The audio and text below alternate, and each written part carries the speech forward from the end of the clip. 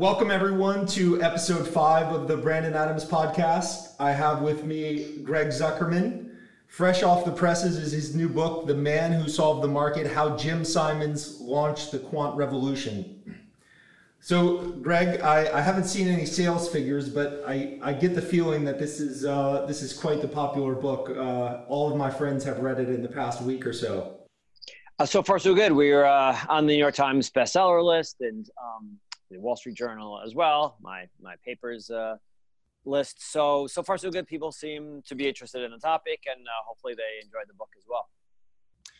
So I was thinking as I was reading this book, your next book has to be about a blinding failure, because this book is about maybe the most successful hedge fund of all times, 60+% compounded returns.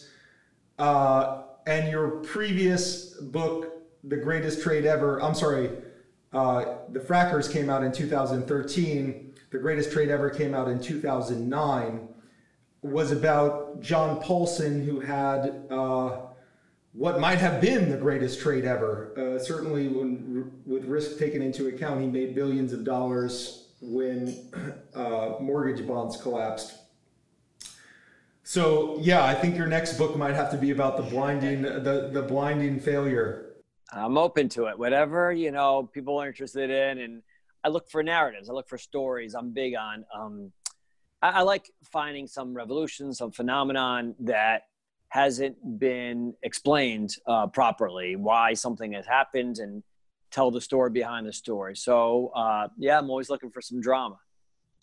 So I was in academics for a long time. I taught economics at Harvard for 9 years and spent a lot of time in math and economics courses. And I certainly met some quirky characters, but it strikes me that Jim Simons is one of the quirkiest characters that you would encounter in academics, much less finance. I didn't know that world so well before I started my research, and I was a little concerned that they'd be boring mathematicians. And it's not just Simons, it's a book about all kinds of different characters. And yeah, I was relieved when I started encountering just quirky, headstrong, odd, unusual, very colorful individuals who worked with Simons, and Simons himself, just one of the more fascinating characters that I've come across in my 23 years at the Wall Street Journal. So I was relieved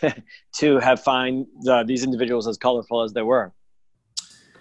Now, he seems to have a little bit of the adrenaline drive. He, after college, spent some time touring around South America on a shoestring budget. His parents were very concerned about him.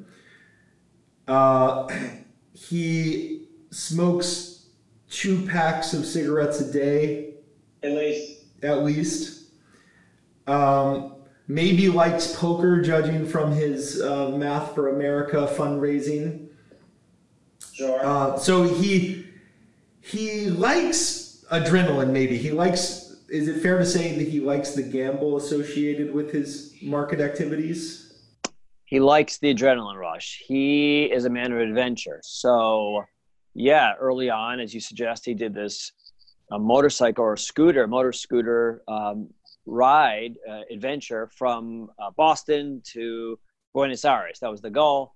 They didn't get quite that far, but they went all the way down. And yeah, adventure after adventure, escapade, even mischief he got into. At one point, he and his friends were in some little town in Mexico, and they had interrupted inadvertently the siesta of the local townsmen, and they were upset, and they came after them, cornered them with machetes, put them to Simon's neck.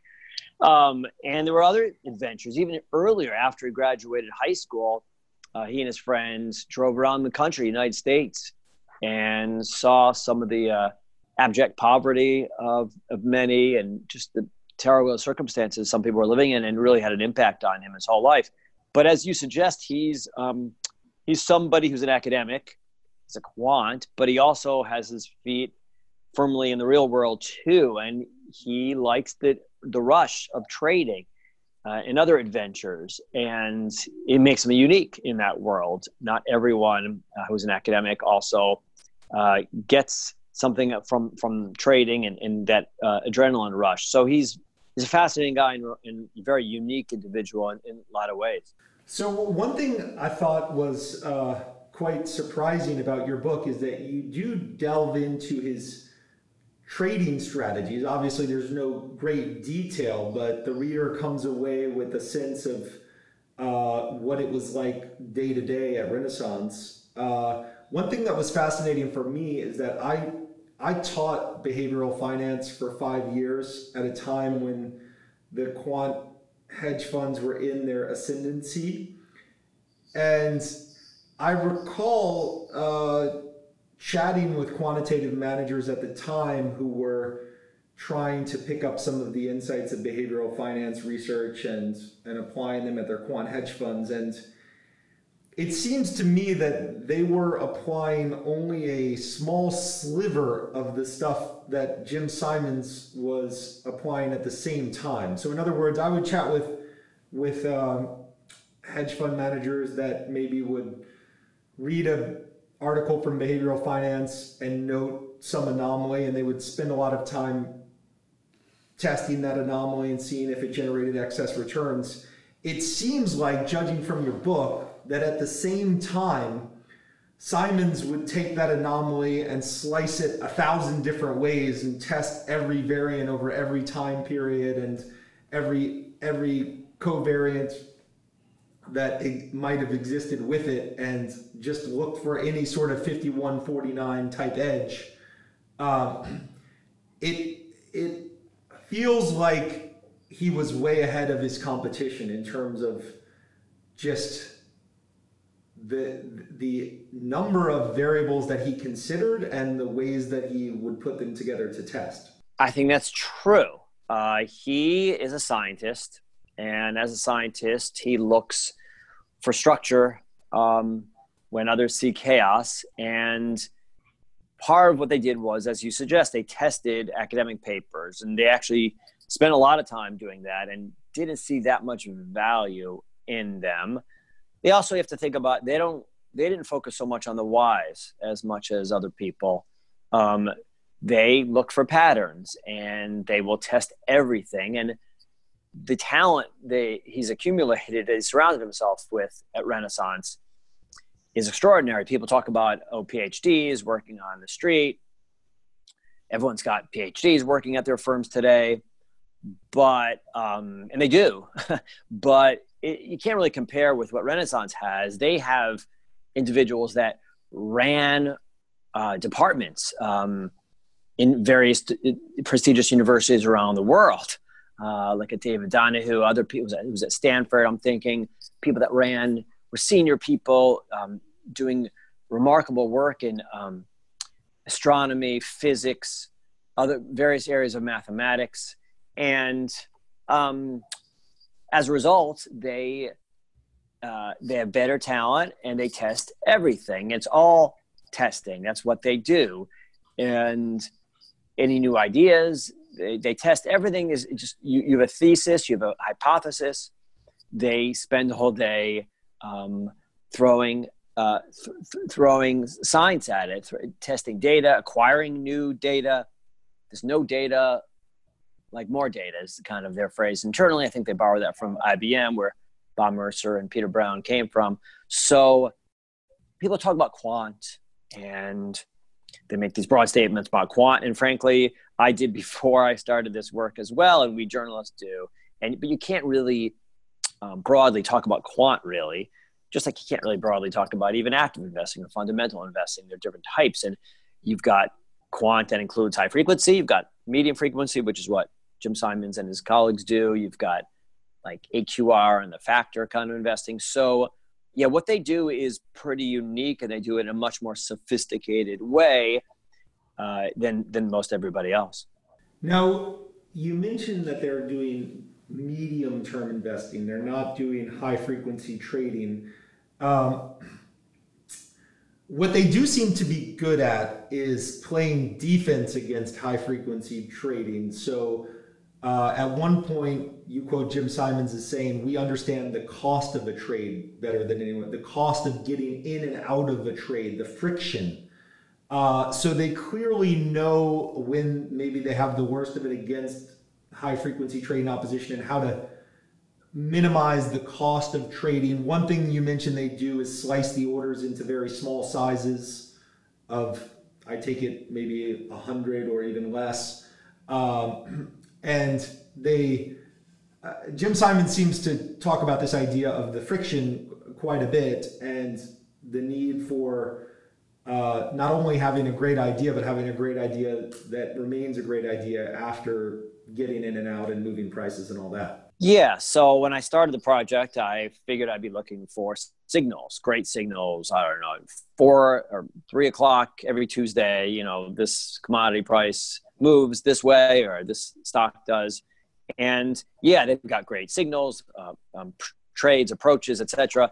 But as you suggest, it's just as much the risk management and their strategies in terms of trading. And they were really early in terms of things like slippage. How much will your trading impact prices? Obviously, you can have a great trade, but if you move the market before you can put on the trade, then you've lost a lot of your profits, and vice versa when you sell. So they were early in analyzing that, and they're great at knowing their risk, but also knowing how much they impact the market, and in knowing how to spread your trades out, how to layer into it. As you suggest, they look to people on the outside. People consider them high frequency sometimes because they do trade rapid fire, but it's not to step in front of our trades like a high frequency firm. They don't co-locate, things like that. They basically will trade rapidly to put on a position so as not to impact prices. And they hold on average for about 2 days, sometimes less, sometimes more, moments to months is what people internally call it. But yeah, that's part of their genius, that they trade better. They don't just find opportunities, they know how to trade better than most.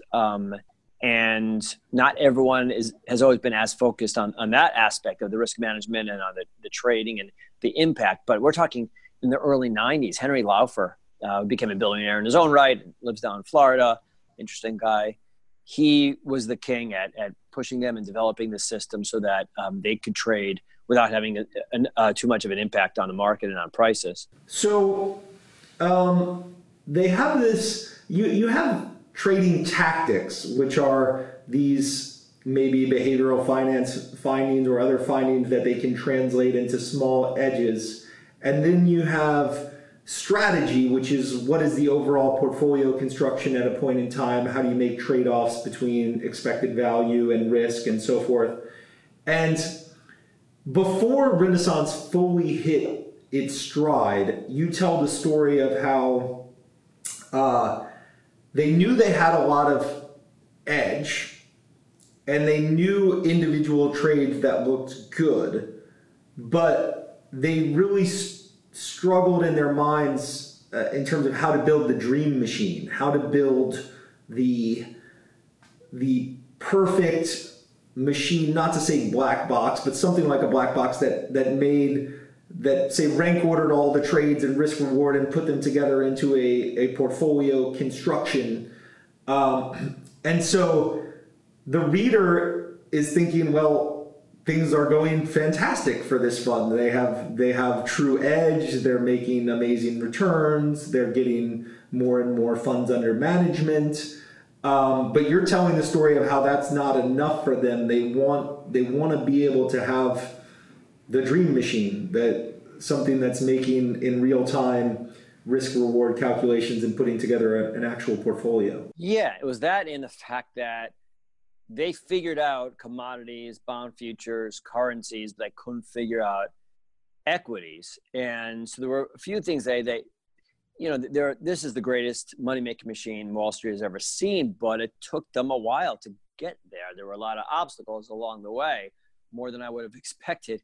And like, as you suggest, until around 1994, they had figured out everything but equities. They couldn't figure out equities. And part of it was they were putting all these inputs into a system. They had improved on an existing system that Morgan Stanley first worked on, and then this guy Robert Fry who was hired by Jim Simons at Renaissance, and then a group at Renaissance, including Bob Mercer and Peter Brown, who came over from IBM.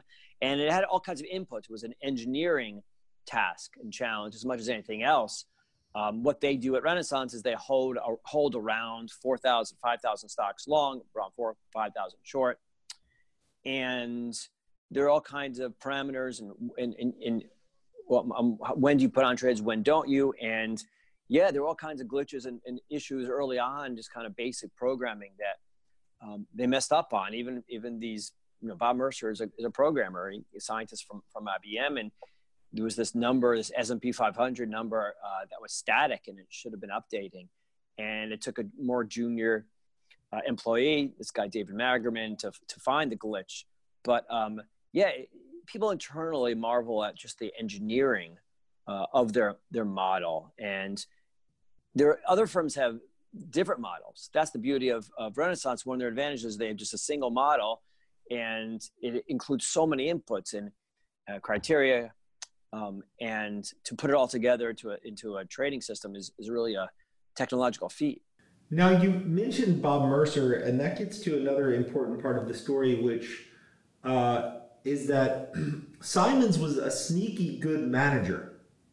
So he has what is like an academic department of borderline, not insane, but quirky individuals whose quirkiness is growing as they have more and more success within Renaissance.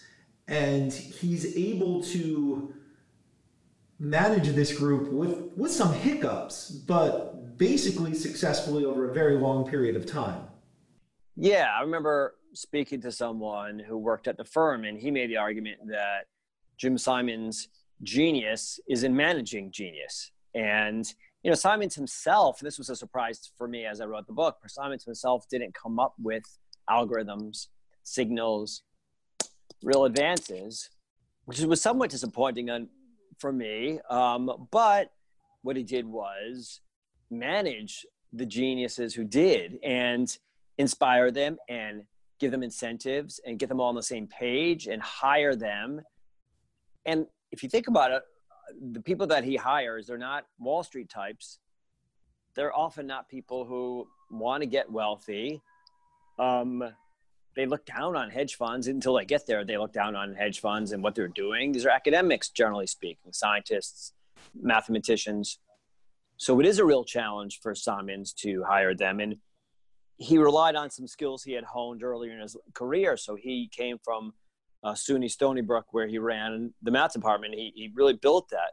And there he developed this ability to find the best talent around the country and somehow get them to leave prestigious jobs. I'm thinking of Jim Axe, who was the youngest tenured professor at Cornell, and Simon somehow gets him to leave to go to Stony Brook when no one wanted to work at Stony Brook. So he had those skills when he started his firm, and he subsequently did the same thing at Renaissance, Jim Simons, where he found talent and convinced them to come join his trading firm. And he did it by basically presenting them with intellectual challenges. Yes, you don't care about trading and even getting wealthy, but come over for a day, spend a day helping me tackle a problem. And then once they got there, they saw the challenge that is trading, and they were intrigued. And then once they start making money, it's hard not to keep going. Once you're wealthy, you want to get even wealthier. So he was great at hiring people, great at motivating them, getting them on the same page. He also developed this internal system. I mean, if you think about it, they're on the outside, they're as secretive as anybody else. There's no transparency, but on the inside, they're remarkably unique in that it's very transparent. People know, everyone knows what everyone else is working on. There's one system, there's one code. Anybody can see the code, even junior people, and work on it and improve it, which is rare, even at like the big tech companies, I'm told, Google and such. There are corners of the code that no one can see. Maybe the founders can see. That's not the case, my understanding, at Renaissance, from people there, people who used to work there. And you're taking a real risk if you're Jim Simons with that approach, because if even a junior person can see the entire code, it's IP that you could walk out the door with. but it hasn't really been a problem because A, they make so much money that no one's leaving, and B, if they leave, they probably retire or they start a foundation or go back to academia. And it helps that he hires only from academia. He doesn't hire from Wall Street. So if you've never worked on Wall Street, you're less apt to leave Renaissance and go work for a Wall Street firm. Maybe you work for a tech company, maybe. So I don't know if it was a conscious decision, frankly, on his part. Jim Simon's kind of lucked into this amazing model where he hires the best talent in science and mathematics, and they're not from Wall Street, so they're not going to leave and go work for Wall Street. So again, it's a book about trading to some extent and investing, but it's just as much of a book about management, a management book, and about technology too. So he didn't have the problem until very late in the day of people directly stealing his code. But he did have the problem of people imitating success. So people hearing about and observing the Renaissance success and trying to copy it in firms. So there was a real rise in quant hedge funds that was partially inspired by Renaissance. And there is an interesting portion in the book where in August 2007, they're suffering from the fact that there are so many funds treading in similar water. Although it did seem like maybe they took less damage than many of the other funds, maybe some of the copycat funds. Is that fair to say? Yes, although for a few days it was just awful and chaotic and harrowing. And when you build a system that it's in many ways machine learning, where it trades on its own to some extent, you don't know why it's doing what it's doing. So it's one thing for a guy like me, whatever, a fundamental type trader. I'm not a trader, but where I'd do it more in a fundamental strategy. It's one thing for somebody like myself to have losses. You know why you're suffering. You're not happy about them. But let's say hypothetically, you're long Apple. Okay, Apple's down, tech's down. Okay, I understand it. But picture yourself working at Renaissance and things are melting down in the summer of 2007 and you don't know why. You're suffering serious heavy losses, and in just days you've lost tens of millions, hundreds of millions of dollars, and you don't know why. So it's even scarier. And yeah, they do things differently than most everyone else. Their time frame, their approach. There are some people that are somewhat similar. Two Sigma does it a little bit similarly sometimes. A few other people I'm thinking of, but they're unique in a lot of ways. And yet, as you suggest, in 2007 in the summer, they suffered like every quant fund. Their strategies were more similar than even they had realized. So, even they suffer scary periods. Yeah. Did you find much relationship between the market environment and their performance? Their Sharpe ratio over time suggests that they can deal with any type of environment, and they're relatively unscathed by the poor periods. But your book notes that some of the turbulent return periods did come with market downdrafts. So like March 2000 was challenging, but then 2001 was a great year for them. So it seems like maybe when an initial market hiccup occurs, it's bad for them, but then they're able to quickly adjust to the new environment. Is that a fair generalization? I mean, yes. 2000 was an amazing year. They were up 100% that year. But early on in March, when things got rough for the NASDAQ, things got rough for Renaissance and medallion funds in particular. It didn't take them long to figure out and to turn things around. But yes, I don't know if I generalize that. They do best actually in times of crisis and in panic. When everyone else is panicking, they do especially well. Turns in the market, they do well. But right, in March of 2000 was a really rough period.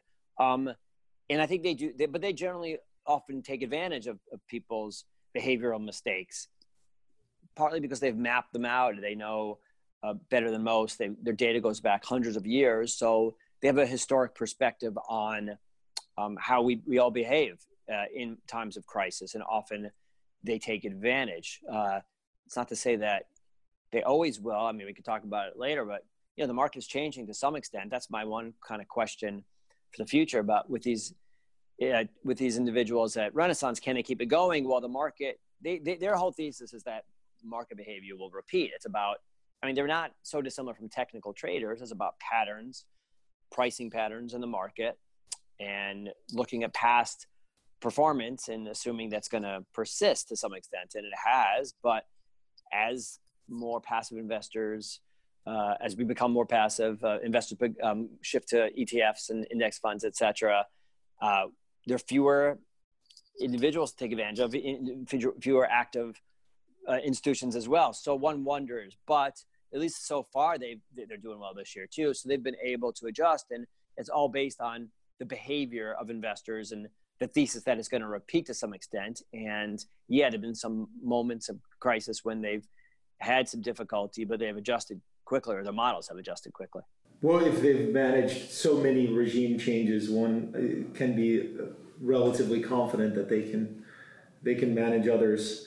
So to shift gears a little bit, I wanted to satisfy a personal curiosity, which is how you get all of this work done. You've got at least 3 hats as far as I see, or 4 hats including parent, but the nonfiction book writing, which is a full-time job in itself, many-time award-winning Wall Street Journal reporter, and writing books with your sons for a younger audience. So take me through are you a workaholic? How do you structure the day? What is the routine? It's a good question. I'm not sure I'd call myself a workaholic, but I am very focused. I don't watch that much television. I'll watch sports with my sons. I watch The Office and Seinfeld once in a while, but I don't think I've seen any of those Netflix shows. I saw Fleabag. That was Amazon, but I don't really watch that much television. I love my work. And when you get caught up in a project, you're learning all the time. So especially I take on these projects that I shouldn't take on because I know nothing. I don't say I know nothing. I know way too little about them. So I did a book about the energy revolution a few years ago, how we found all this oil and gas from fracking and horizontal drilling in this country when all the experts say we couldn't. And I'm not an energy person. I grew up in Providence, Rhode Island. I live in New Jersey. I had never been to Oklahoma, but I just thought there'd be a good story there. And I also thought I'd learn. And same thing with this. I'm not a math person. I think I took pre-calc. That was as high as I got. And with this book, I had to learn some serious, sometimes complicated math subjects, because I write about Jim Simon's early breakthroughs and his early work, and I had to learn about hidden Markov models and stochastic differential equations and all kinds of other concepts. And so, but when I'm learning, I'm enjoying, and I throw myself into these projects, and I juggle, during the day, I'm at the Journal and I'm writing stories and I'm breaking news, and I'm on an investigative team right now. So I dig into things, but sometimes there's overlap with my work and my projects on the side. So, when I write about Jim Simons and quant traders, I can sometimes write stories about them for the Journal. So I will get caught up in a project, and I'll basically work during the day, and then at night come home, see the family, go down to my basement. And I often will work from like 10, 11 p.m. on. I'm a late night person. I put on music. I go to my basement. And there are a few times, especially during this project, when I'm working late at night and I hear noise upstairs. And I'm like, oh, my kids left the TV on again. That's awful. So I go to turn off the TV and there's no TV on. And I'm like, what was that sound? And I realize it's the birds getting up in the morning. And I just worked through the night and I didn't realize it. So I get caught up in the chase. And sometimes, with this one, Jim Simons didn't want to talk to me for a long time. He told people not to talk to me. Some of the quants on the street, even his competitors wouldn't talk to me. His ex-employees wouldn't talk to me. And it was scary, but also kind of created a challenge, and I like a challenge, and I wanted to see if I could be the one to tell the story about Simons and how he did it. So inadvertently, they kind of added allure to the chase, I think, Simons and his colleagues. And finally, he did agree to talk to me. We spent over 10 hours together, and he was quite helpful. He didn't tell me secrets, but he told me a lot. So about his life and mathematics, interesting things he's doing lately. So to answer your question, I will, during the day, focus on the journal, and then I'll spend a little time with the family and work into the night. And there are actually more hours in the day than most people realize.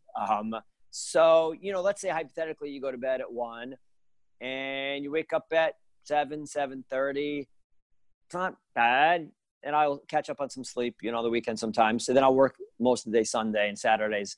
I'm Orthodox Jewish. So I don't work Saturdays, and I recharge and I sleep, and then I work Saturday nights and Sundays. So yeah, it's not for everyone. Trust me, it's not for everyone. And sometimes I'll figure out per hour how much I'm making, like on my books and stuff. And it's a depressing. You don't even want to go to do that exercise because it ain't worth it if you're doing it for the money. So it's more the challenge and the pleasure of learning and uncovering something that maybe people hadn't been able to understand and didn't know much about before. So you sit down at 11 p.m., put on the music. It's after a full work day.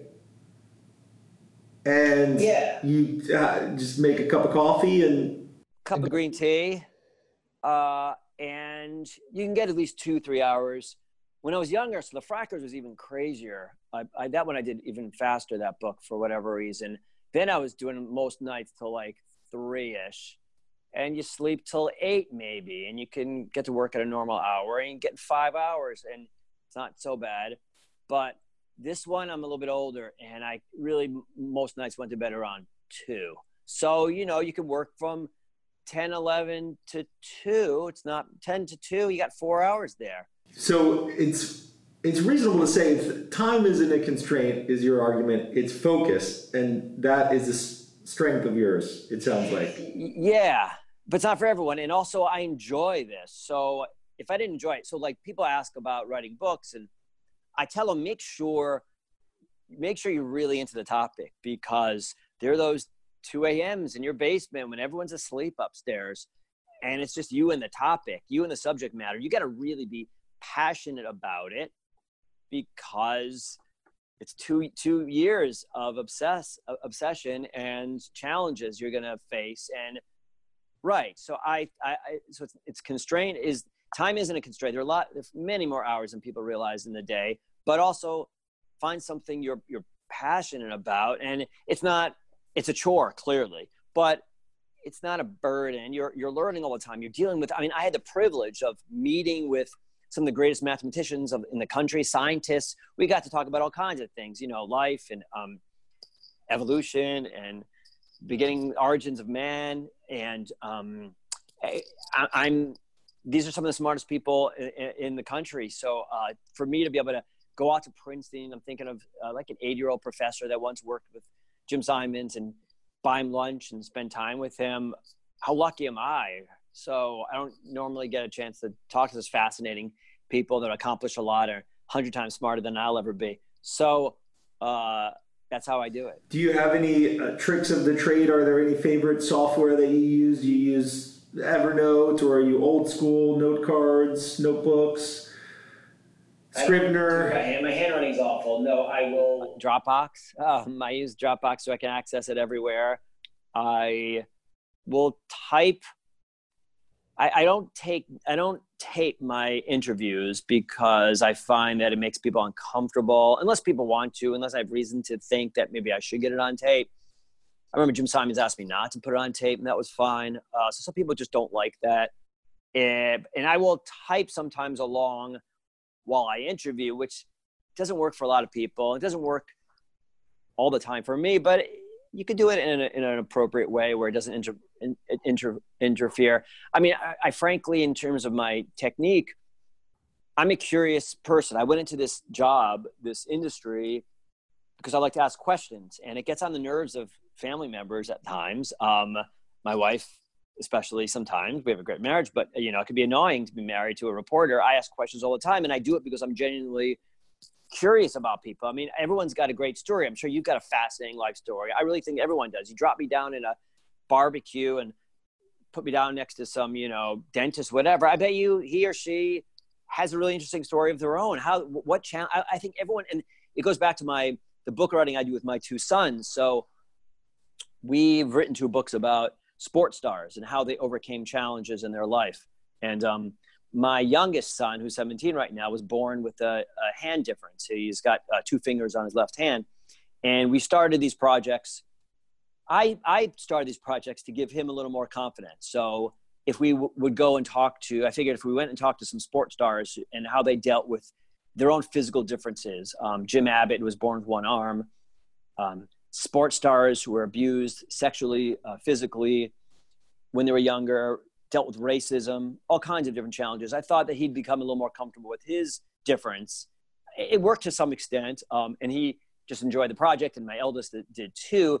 But again, I like the theme of overcoming obstacles. How do people overcome obstacles? And it's a lot of my business writing as well. I mean, Jim Simons built this great empire. He's worth $23 billion, the greatest trader, moneymaker Wall Street's ever seen. But it's a story about how he overcame obstacles and challenges. And that's true. That's the through line, I think, for a lot of my writing, both for adults and for children. I think we as readers, I know I do selfishly, I learn from people and how they overcame obstacles, because we all have remarkable obstacles and imposing obstacles in life, whoever you are.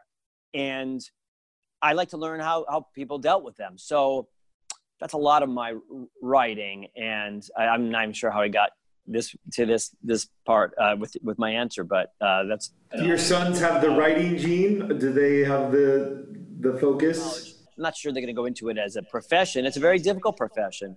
I've been lucky. I'm blessed.